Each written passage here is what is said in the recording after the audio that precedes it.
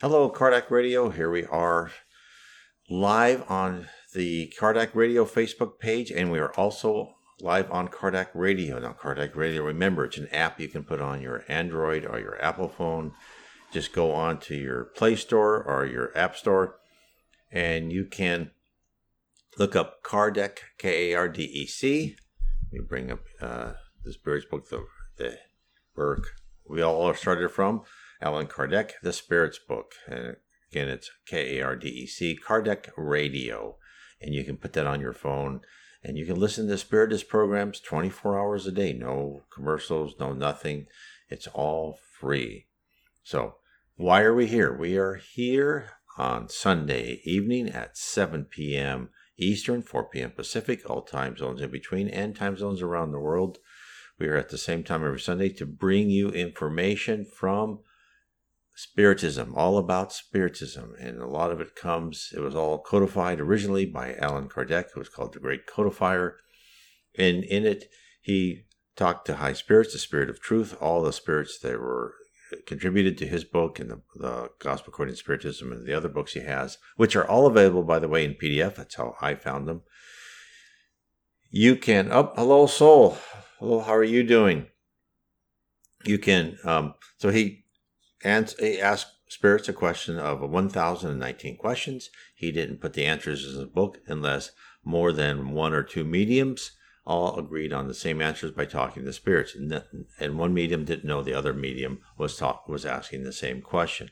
So these are books from answers from many mediums. And I will be in our program today, we're going to be talking about the trials of the rich, the poor, and the middle class. And I'll be quoting a lot from the Spirit's book because they have a lot to say about this.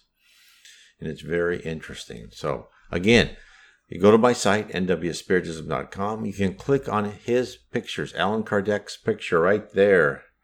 And it will take you to the EDI-CEI bookstore. You can buy the Spirit's book, Allan Kardec's books, Chico Xavier's books, Yvonne Pierre, other books by Spiritist authors on that site. You can also, of course, find all these on Cardac Radio. Not Cardac Radio, Amazon.com. I think a lot of them have Kindle editions, of course, in my books too. You can find those on my site and order them through Amazon.com, either Kindle or paperback. And I have my newest book, my newest audio book from the 7 Tenets of Spiritism. I have that in now an audiobook. So if anyone would like to look at took the wrong one up. Sorry. If anyone would like to read an audiobook, I've already sold quite a few of them, and I've had some good reviews, so I think this might be interesting to people. And it's about 3 hours long.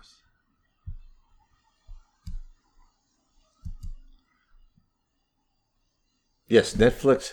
I would like to say this. Netflix will have his bio soon from Liana. And in fact, I saw the movie here in Rio de Janeiro, and it was a very good movie. And I think it's excellent that it's going to be on Netflix. We can, as soon as, I think it's coming in August. I forgot the dates, but I would recommend anyone who has Netflix to go see that movie. But again, the 7 Tenets of Spiritism is on audiobooks now, so you can hear me narrate the 7 Tenets of Spiritism. Now, let's get into what was the topic of today, and that is the trials of the rich, the poor, and the middle class. So, let's talk about the trials of the rich. Now, you may not believe this, but the rich have the most difficult trials.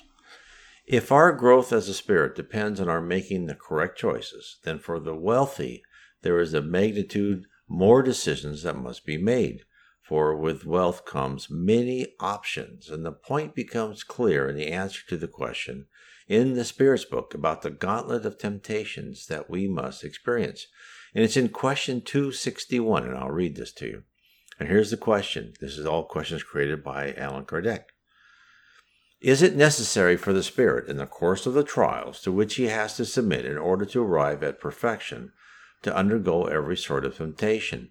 Must he encounter all the circumstances that can incite in him pride, jealousy, avarice, sensuality, etc.?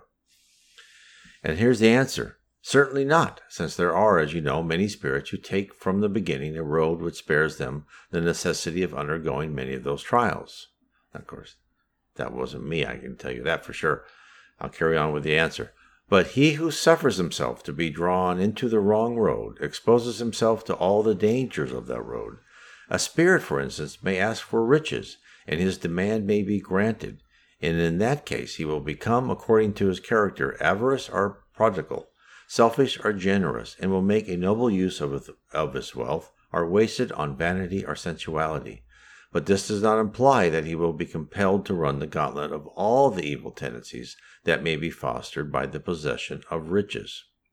So, you notice that when the temptations are mentioned, the spirits use the life of riches as an example of multiple enticements.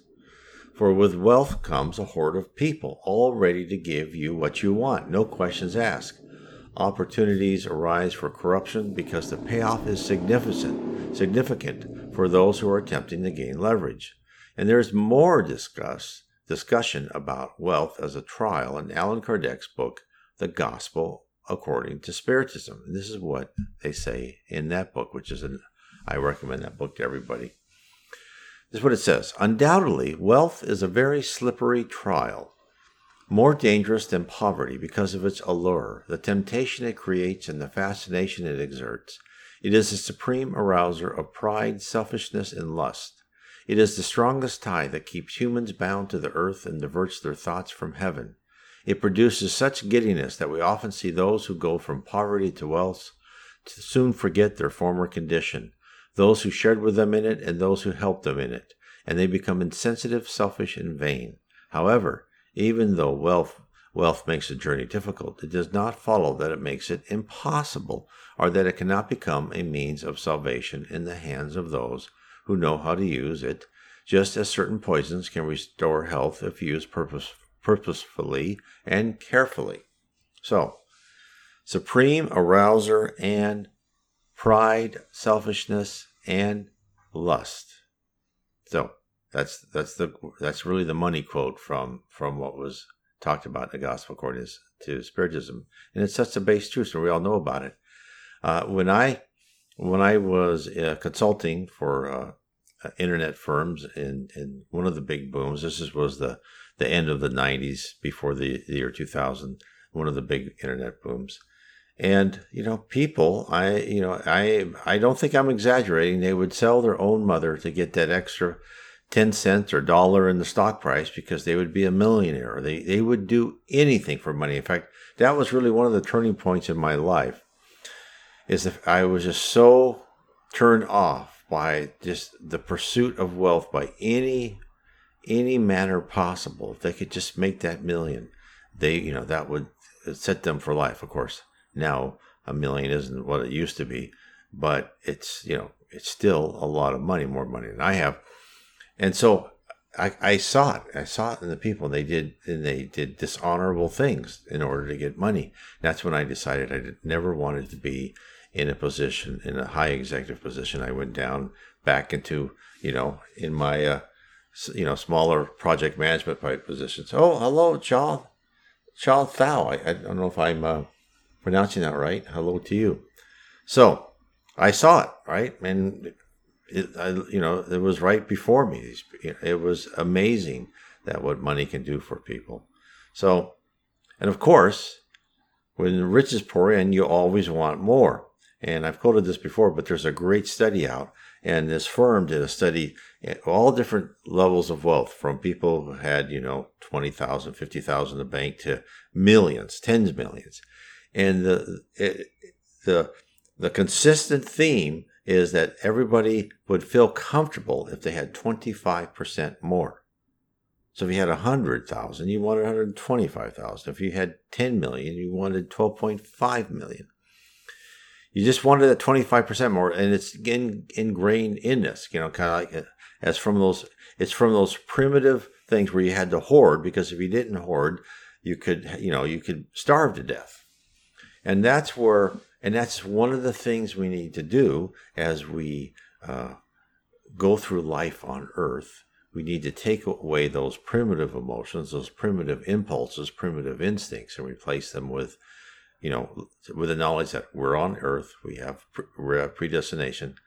The spirit world will take care of us. As long as we try our best and do our best, we should be happy with what we have. I tell you, since I found Spiritism, I don't worry about that anymore. I mean, I worry about little things and making sure I have enough, but I don't lust after, more wealth like I used to.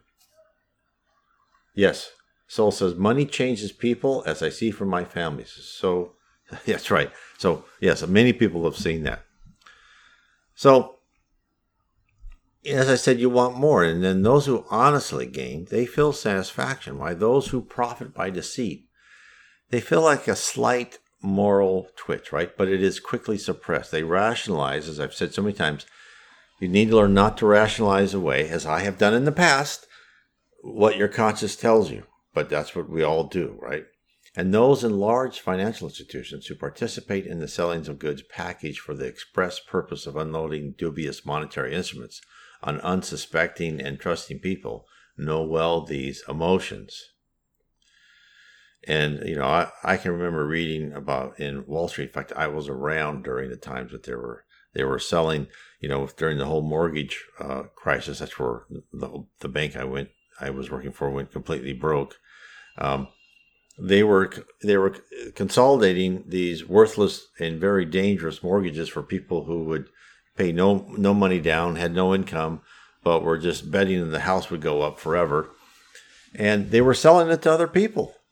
And I saw quotes from people on Wall Street saying they just felt dirty after they were finished from a day's work of selling these things.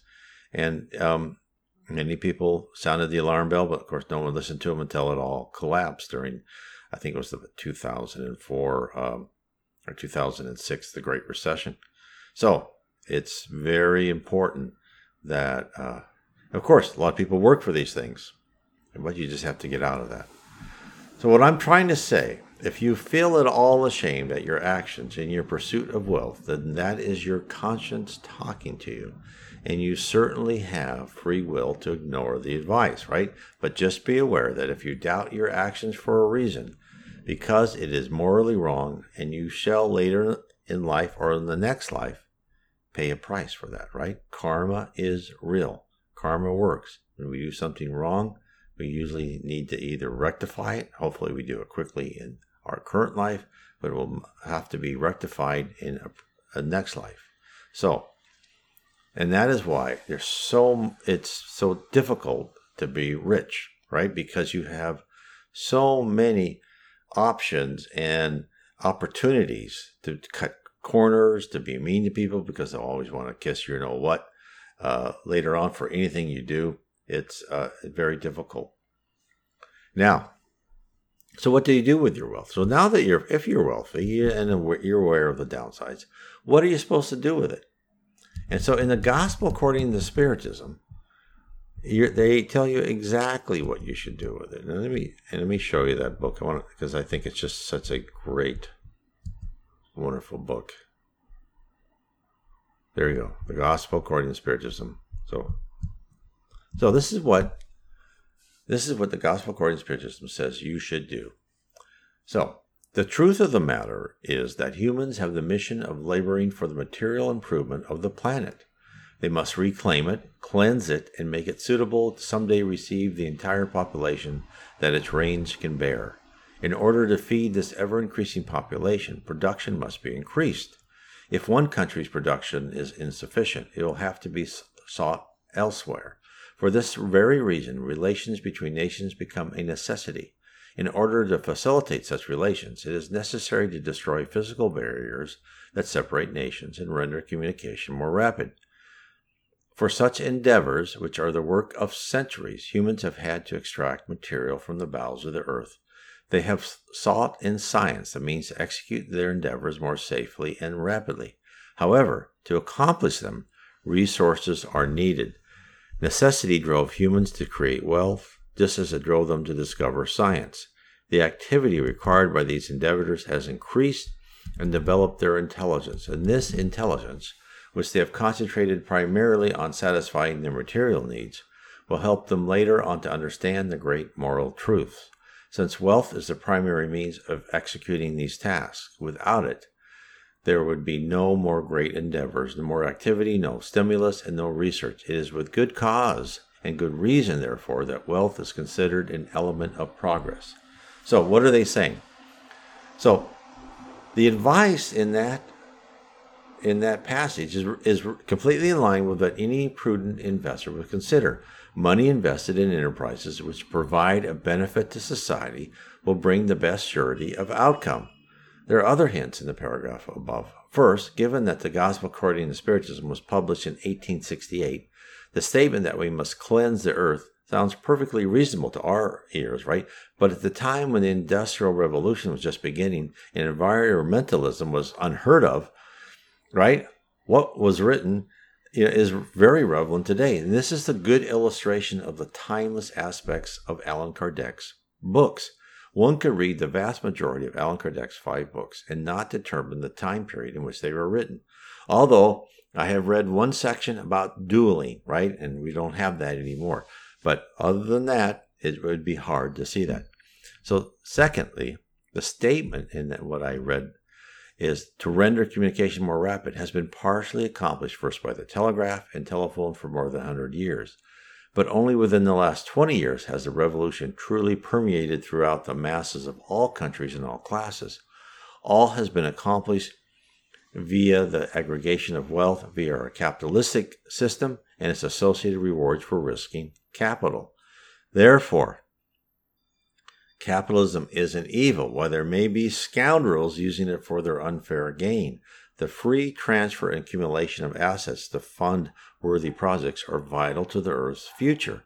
Leaving all the decisions in the hands of a few government functionaries, as in the failed communist and socialist states, has been proven to be a less efficient method of advancement. And if I said in another talk what type of government the spirit world wants us to have, it is basically they would like us to have capitalism where new endeavors and new businesses are rewarded, but the people in charge of those have the moral fiber and believe in reincarnation, believe in karma, believe in the spirit world, so they act honorably, charitably, and fraternity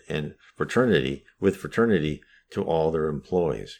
That would be what the spirit world really wants. It's not to give a minimum, salary for everybody and let them do nothing. No, we're on this planet actually, it's the amazement of many people. We're actually on this planet not to have fun all the time, but we're actually here to work and to learn and to study and try and increase our spirituality, right? And most of these people with inventions, it's actually probably, I should say all, come here on some sort of task from the spirit world, to bring, let's say the cell phone, right? So if you've read Andre Luis's, the first book, No Solar, they're talking about portable communication devices. Well, that's the cell phone. And, Chico Xavier said that the spirit world's, 50 to 100 years ahead. And, of course, the No Solar, which is a great book. Again, I recommend that one. That's the first in the series by Andre Luis. And that was, I think, printed in 1938 or 39. Published that time, and a lot of that stuff took beforehand. So we didn't have cell phones between the late 80s or 90s, right? And they had very heavy big ones. And it wasn't until Apple came along with the iPhone that it really started taking off. So it shows you those things are introduced in the spirit world. Most inventions are introduced in the spirit world first. People come to Earth. They're inspired, influenced by what they learned before. And then it's created here on our physical planet. Okay, so let's talk about your wealth and you, because I want to make sure that as we talk about wealth, that I'm not saying to sell everything and go live in a monastery, okay? So now you know that the market or other jobs, building enterprises, are really worthy places to invest. But what about your reward? So after all, you worked hard and should enjoy some of the perks. Yes, you should, and I have not seen anything written where you shouldn't enjoy that large house, that new car, or the latest fashions if you can afford them. Hence, utilizing your wealth for your own comfort is a just reward for hard work and shepherding your assets for society's gain. The question is, how do you use them, right? How do you use your assets? Did you buy that car to show your advantage over a friend? Are you afraid that if you don't own at least 3 cars, others will think you're poor? Do you drive around feeling superior to everyone else? All good activities to get out of the habit of doing. The difficult part of being wealthy is maintaining your humility and respect for others. Now, I had my uncle Ken. He was very rich, and you would never know he was rich. He drove around in an old Chevy pickup truck, right? He had a ranch. It was in Orange County at the time. And he had, that straw hat, right? Kind of cowboy hat, was always, sweat stains all around it. And he would go to his cattle ranch and talk to the people there, and he would do other things. But he had oil on his land, right? And this is back in the time when the government would only insure like $20,000 or something if they lost it. So he had $20,000 in every bank up and down California. So he was humble. He was the nicest person. He sold meat to my family cheap. He'd come to the dinner table and talk about the cows. And of course, my mother never liked it because he was talking about how he had helped unplug a certain cow who was constipated, those type of things. So, but he was a great guy. I loved him. And, but he is the one who used his wealth. He was honorable to everybody. He was a good friend. He helped those in need, etc. Hiding riches can be useful. Yeah. I mean, sometimes you need to keep it. Yeah. So everyone needs to keep. That's a good question. Good question, Matthew. It's a good that, yes, you do need to keep some of your money for emergencies, right? So these things, so the main things I'm trying to say is don't use them to cheat people. Don't lord over people. Don't treat people, without respect because you're richer. I mean, in our culture, if you have, and we've all seen this, if you're rich, automatically you're smarter than other people, right? If you made $1 million, 10 million, $1 billion, you are the smartest person in the room. Well, actually, that's not true. Sometimes it could be, like Elon Musk is a brilliant person. But just because you're wealthy, it usually means that you're driven. The executives that I've seen who become rich through corporations, they work very, very hard, right? They are working more than 8 hours a day. They're working, 16, 20 hours a day. And that's their whole raison d'etre. That's their whole reason for living is to exercise their power and gather wealth. And that's what they like to do. Most of them have sacrificed their family because of that. I think that's a mistake, but that is true. Nope, all the politicians you see disprove that. That's a good comment. Okay. So the transmission of wealth. The question many ask, right, is since wealth is given, let's say, to me or you as a child, do you have a right to pass it on? And the answer is yes. And the reasons are covered in the Gospel according to Spiritism. This is one of they said, does the principle according to which humans are only trustees of the wealth that God has allowed them to enjoy during their lives take away the right to transfer it to their descendants? So that was a question in the Gospel according to Spiritism. And here is the answer. After their death, people can rightly transfer what they have enjoyed during their past lives, because the effect of such right is always dependent on the will of God, who can prevent their descendants from enjoying it whenever he wants. That is why we see apparently solidly established fortunes crumble. The will of the persons to keep their wealth in the hands of their descendants is therefore powerless, although this fact does not take away the right to transfer the loan they have received, since God will take it from the descendant if he deems it appropriate. And that is from St. Louis in Paris in 1868. He sent that message.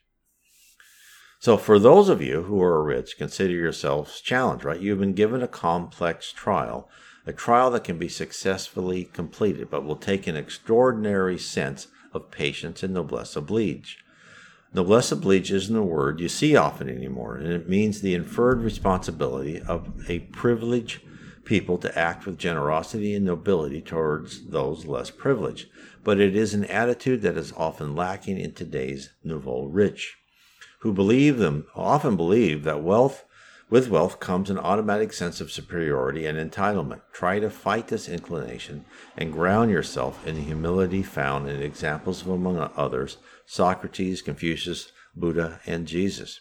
Good example of that, there was a story in one of the books by G. Val Owen, and it was about a squire and his wife. And of course, in old England, a squire had considerable power and responsibilities. His wife had died first, and she went to, one of the nicer levels of heaven. I'm not sure what level, but pretty high level. And her husband came later. And they both went to a higher level of heaven together. And she had already kind of a much nicer, house for him there. And it was made, there was other people living there, that she was helping other people in the spirit world. And it said in the book that they were given this reward because when he was the squire and she was the squire's wife, they treated everyone nicely. Those above them, those below them. They took their responsibility. They didn't rob from people. They tried to help people. It was, the way it should be, that when you are in positions of power, the way you should handle your authority. Unlike what I've been told in my past lives, when I've been in a position of authority, I took advantage and I went after treasure instead of helping people. So this was an example of these people who actually did a great job and deserve the type of life they led, and were given that probably to help that whole community of which that person and his that couple was in charge of. So let's talk about trials of the poor. So if you're one of those hardworking, honest, and humble persons who watches carefully what they spend and deals with the world as you would want them to deal with you, bless you. Right? Many blessings, for you are proceeding through life as you had intended.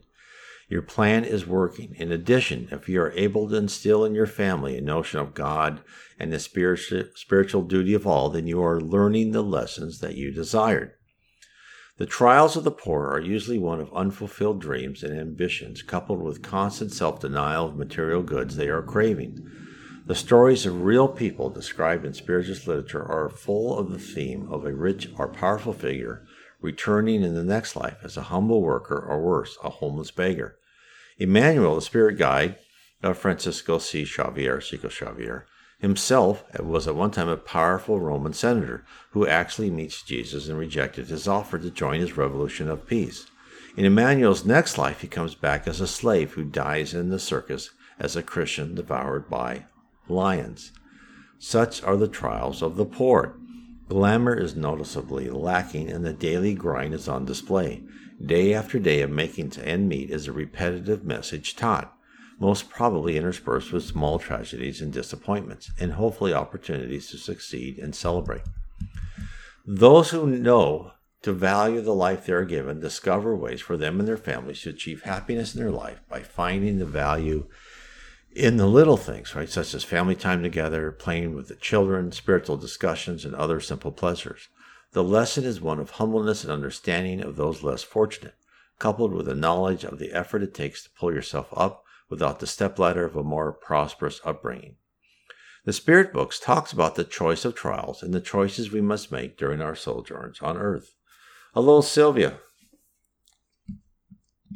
So on question 259, if the Spirit has a choice of the kind of trials which he will undergo, does it follow that all the tribulations we experience in earthly life have been foreseen and chosen by us? And here's the answer. It would not be correct to say that such has been the case with all of them. You cannot be said to have chosen and foreseen all the things which happen to you in this life and all their details. You have chosen the kind of trial to which you are subjected. The details of this trial are a consequence of the general situation which you have chosen, and are often the result of your own actions.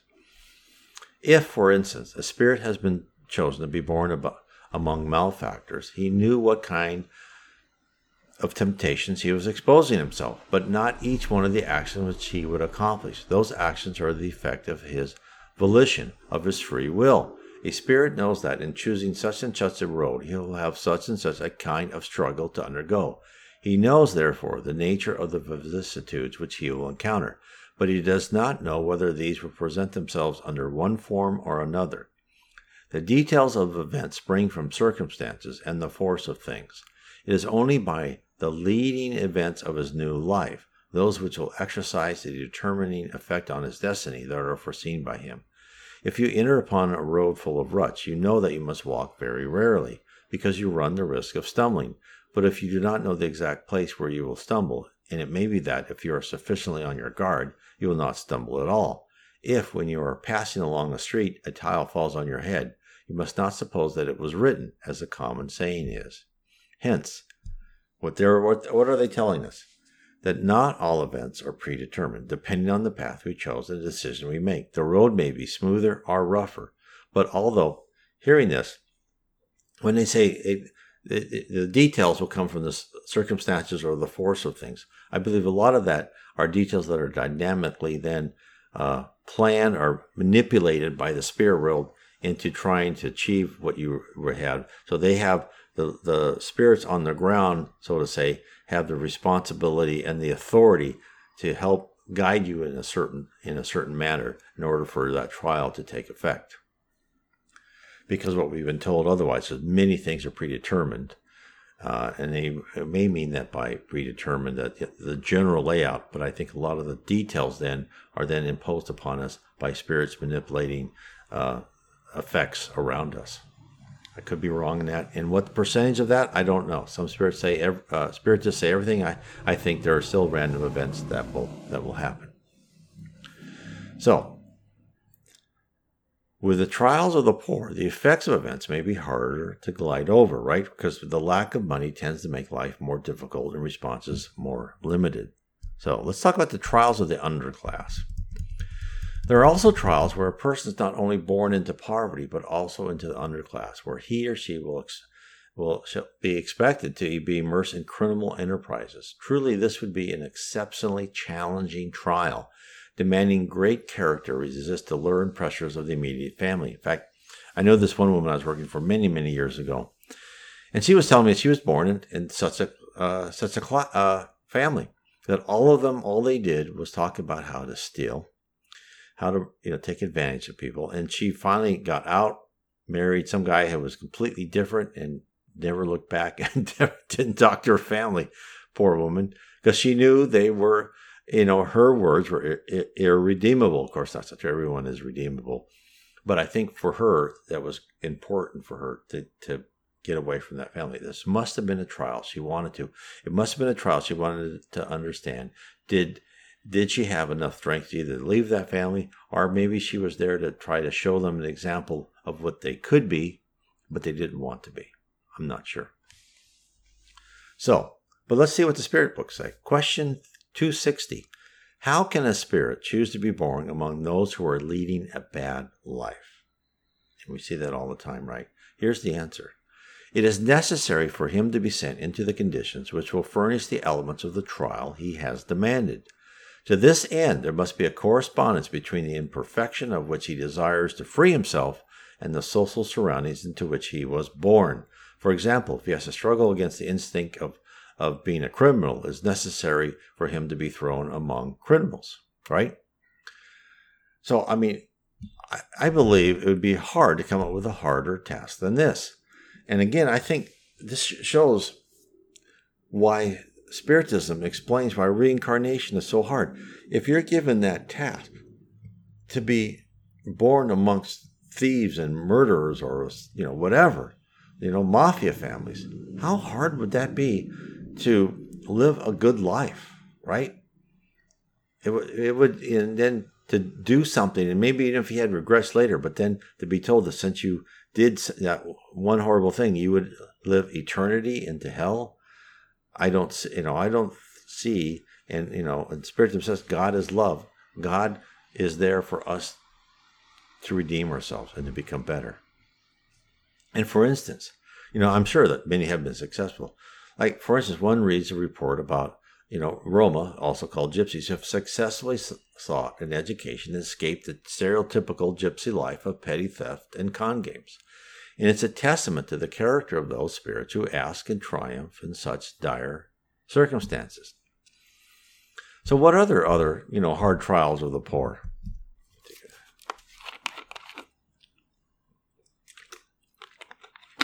Another hard trial is the trial of envy, right? How many of us not had money, even, whatever class you are, you have envious. But when you have only what you require to survive, the urge to be jealous of others with visible signs of prosperity is immense.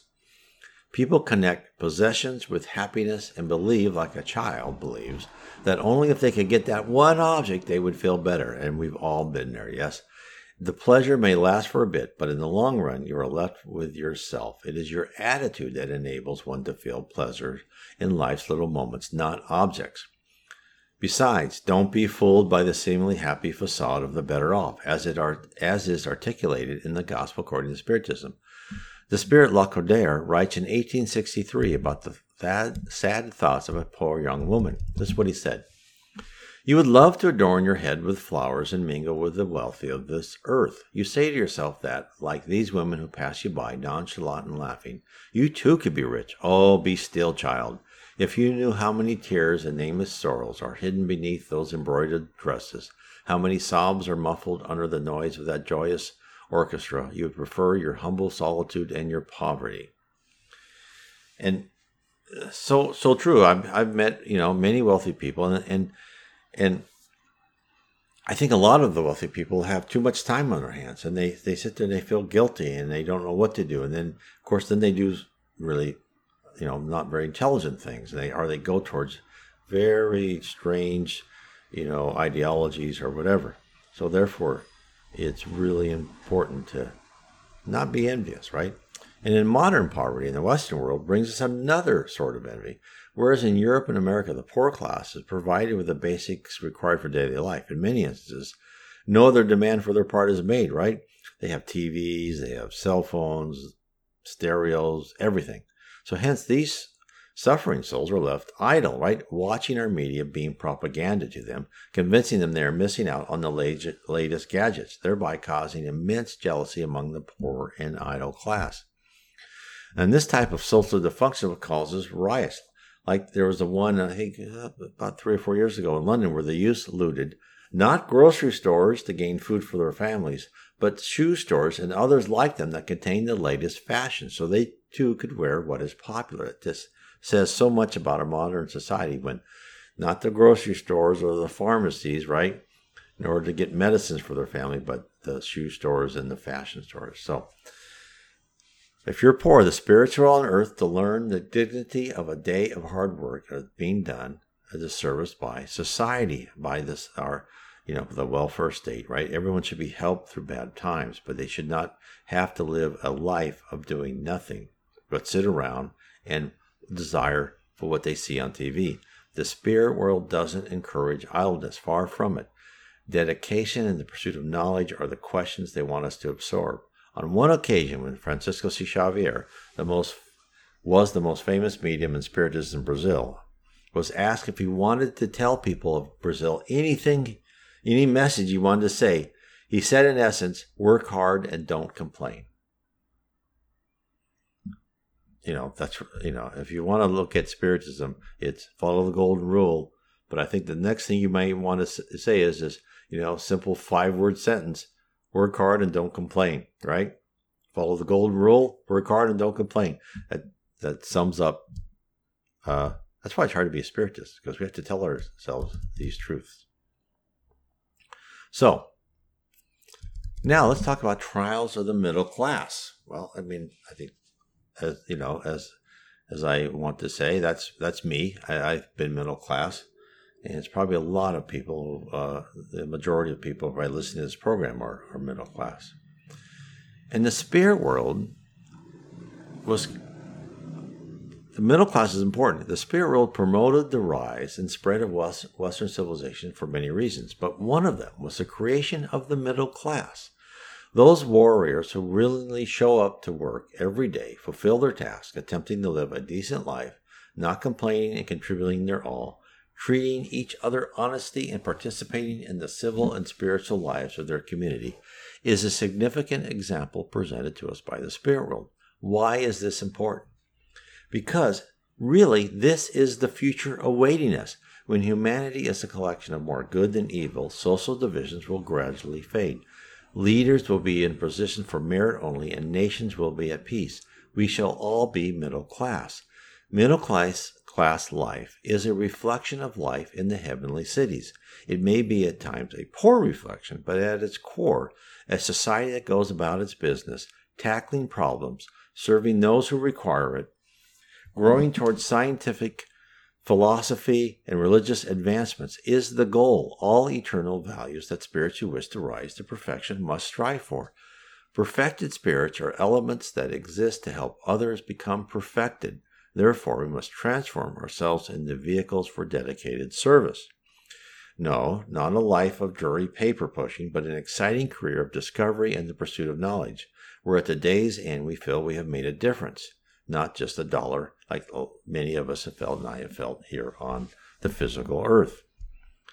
Now, because you have been born in middle class, still doesn't, of course, protect you from trials you must suffer to repair any damages from your past lives. Hence, you may experience disease, divorce, poverty due to unforeseen circumstances. All of the vicissitudes of life that life can deliver to you, and in which you are expected to learn the lessons presented to you. So, what are some of those lessons of the middle class? Let's talk about them. So, one is living for work, not work for a living. So, what are the advantages and disadvantages of being middle class? The disadvantages are, to many of us in this present position, numerous, and most of them having to do with the need to live hand to mouth. Now, of course, not in the same manner of those poor people who utilize the weekly paycheck from a loan establishment that robs them with enormous interest rates, but in the sense that we are not able to stop working. Yes, we could survive on our assets for a while between jobs, but we would be forced to look for gainful employment during the time of idleness, which have happened to me quite a few times, right? Whenever I lost one job, I could say, I can just rest for a while. No, I started looking for another job right away because whatever small assets I had would be rapidly diminished. Because, you're here with a mortgage. You've got, who knows what other monthly, bills you have to pay. No, you got to keep working. So, and of course, looking for a job, which as any unemployed person knows, is not idleness, but a daily struggle to procure new work, where we must strive hard to motivate ourselves to keep the search and maintain a good attitude in the face of repetitive and sometimes downright ignorant questions from prospective employers.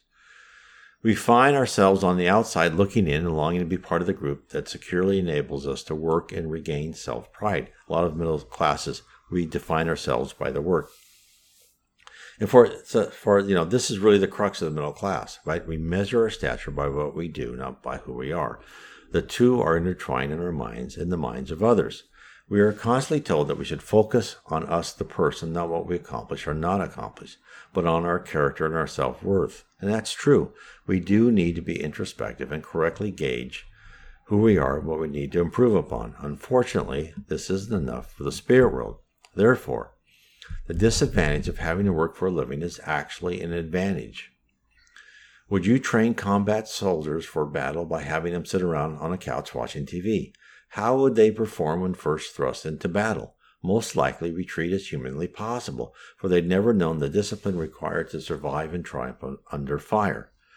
How well will you be prepared for life in the spirit world? Do you think they should sit around all day contemplating beauty? No, the higher the level of spirit, those above earth, the heavenly cities, are beehives of activity. One can't visualize the amount of effort put forth to guide us by the spirit world. We are similar to preschool children who constantly need to be watched, or they would do something self-destructive. The types of work found in the higher planes are beyond our imagination. One aspect is certain: everyone will find a passion for something. A career where the work is the reward, where every day is another challenge to be met and a joy to partake.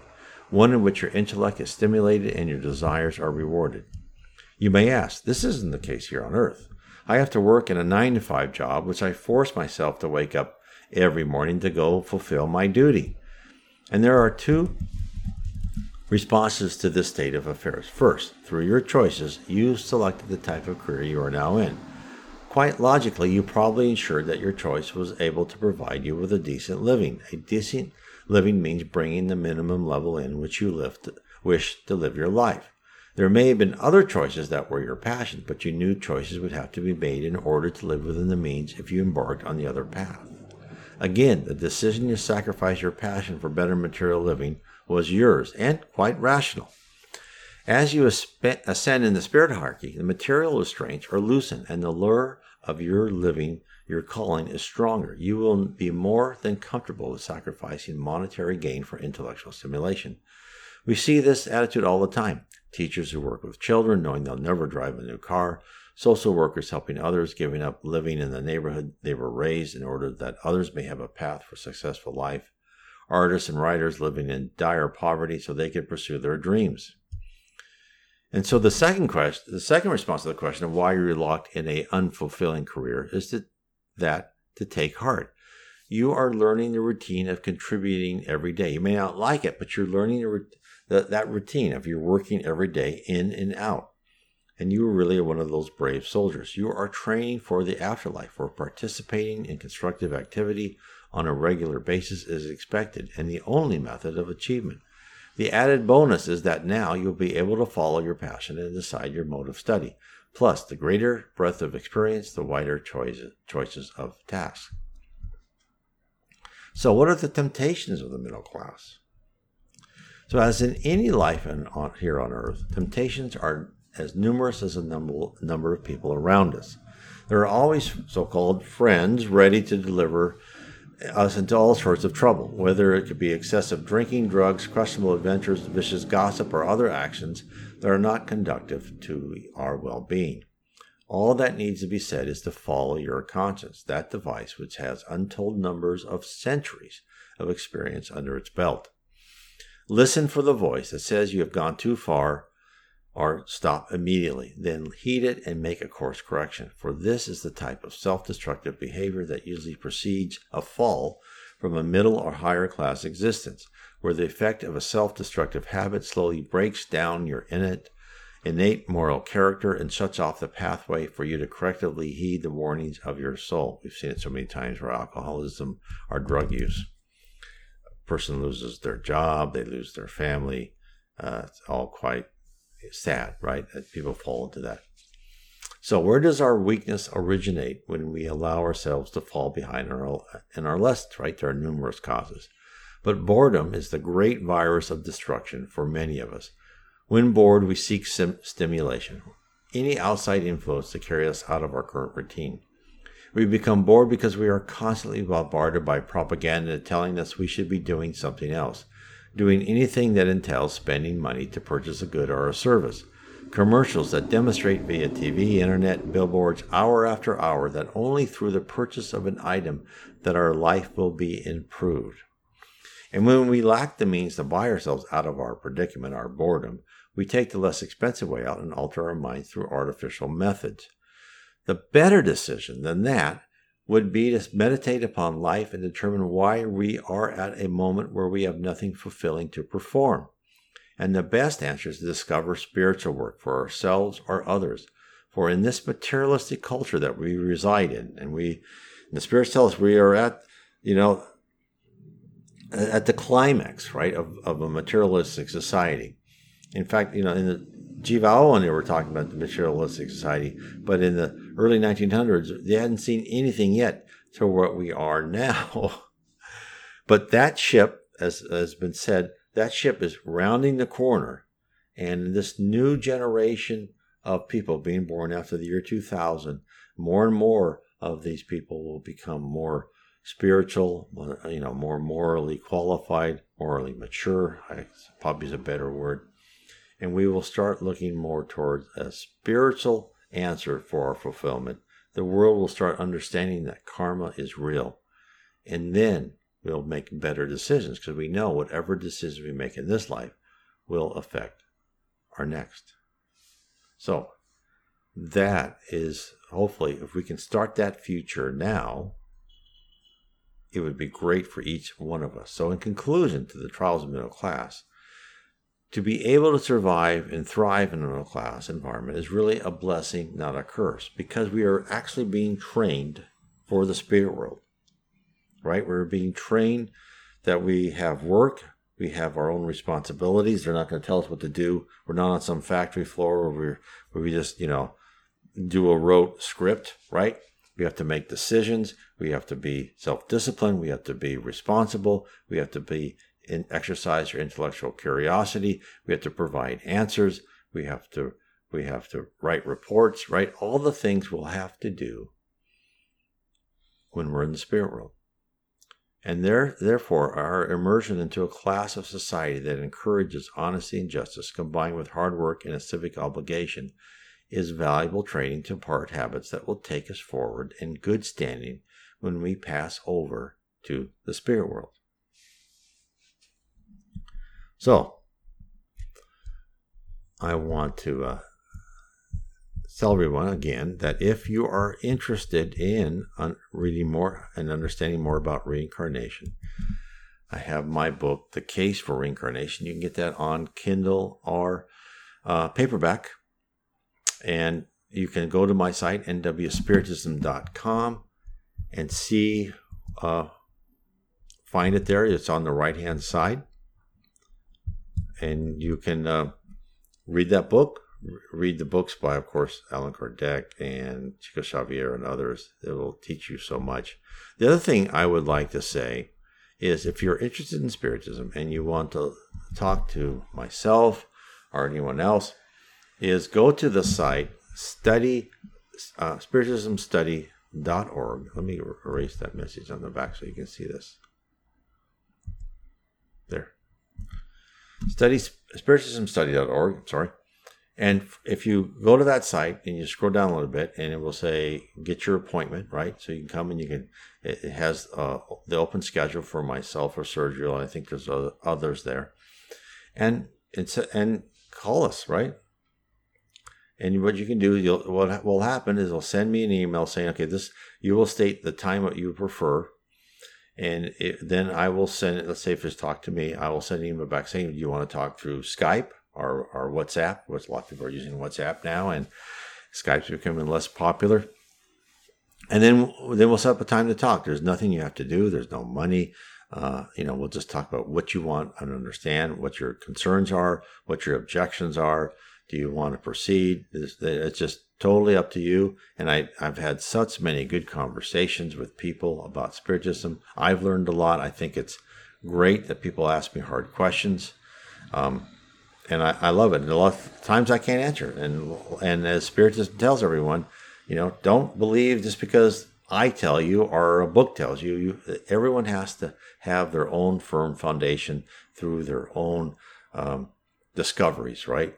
So that's important for you to decide. Do you believe in a universe that has meaning that has meaning, and that you have a mission here on earth to improve yourself and help others, and that you are living a life, right, to help you achieve that, right, to help to perfect yourself? Or are you on earth because you were just randomly brought together by two parents, and that when you die, you'll just go, your body and your whatever electrical impulses you had in your brain just dissolve into the ether? I mean, I don't believe that anymore. I used to.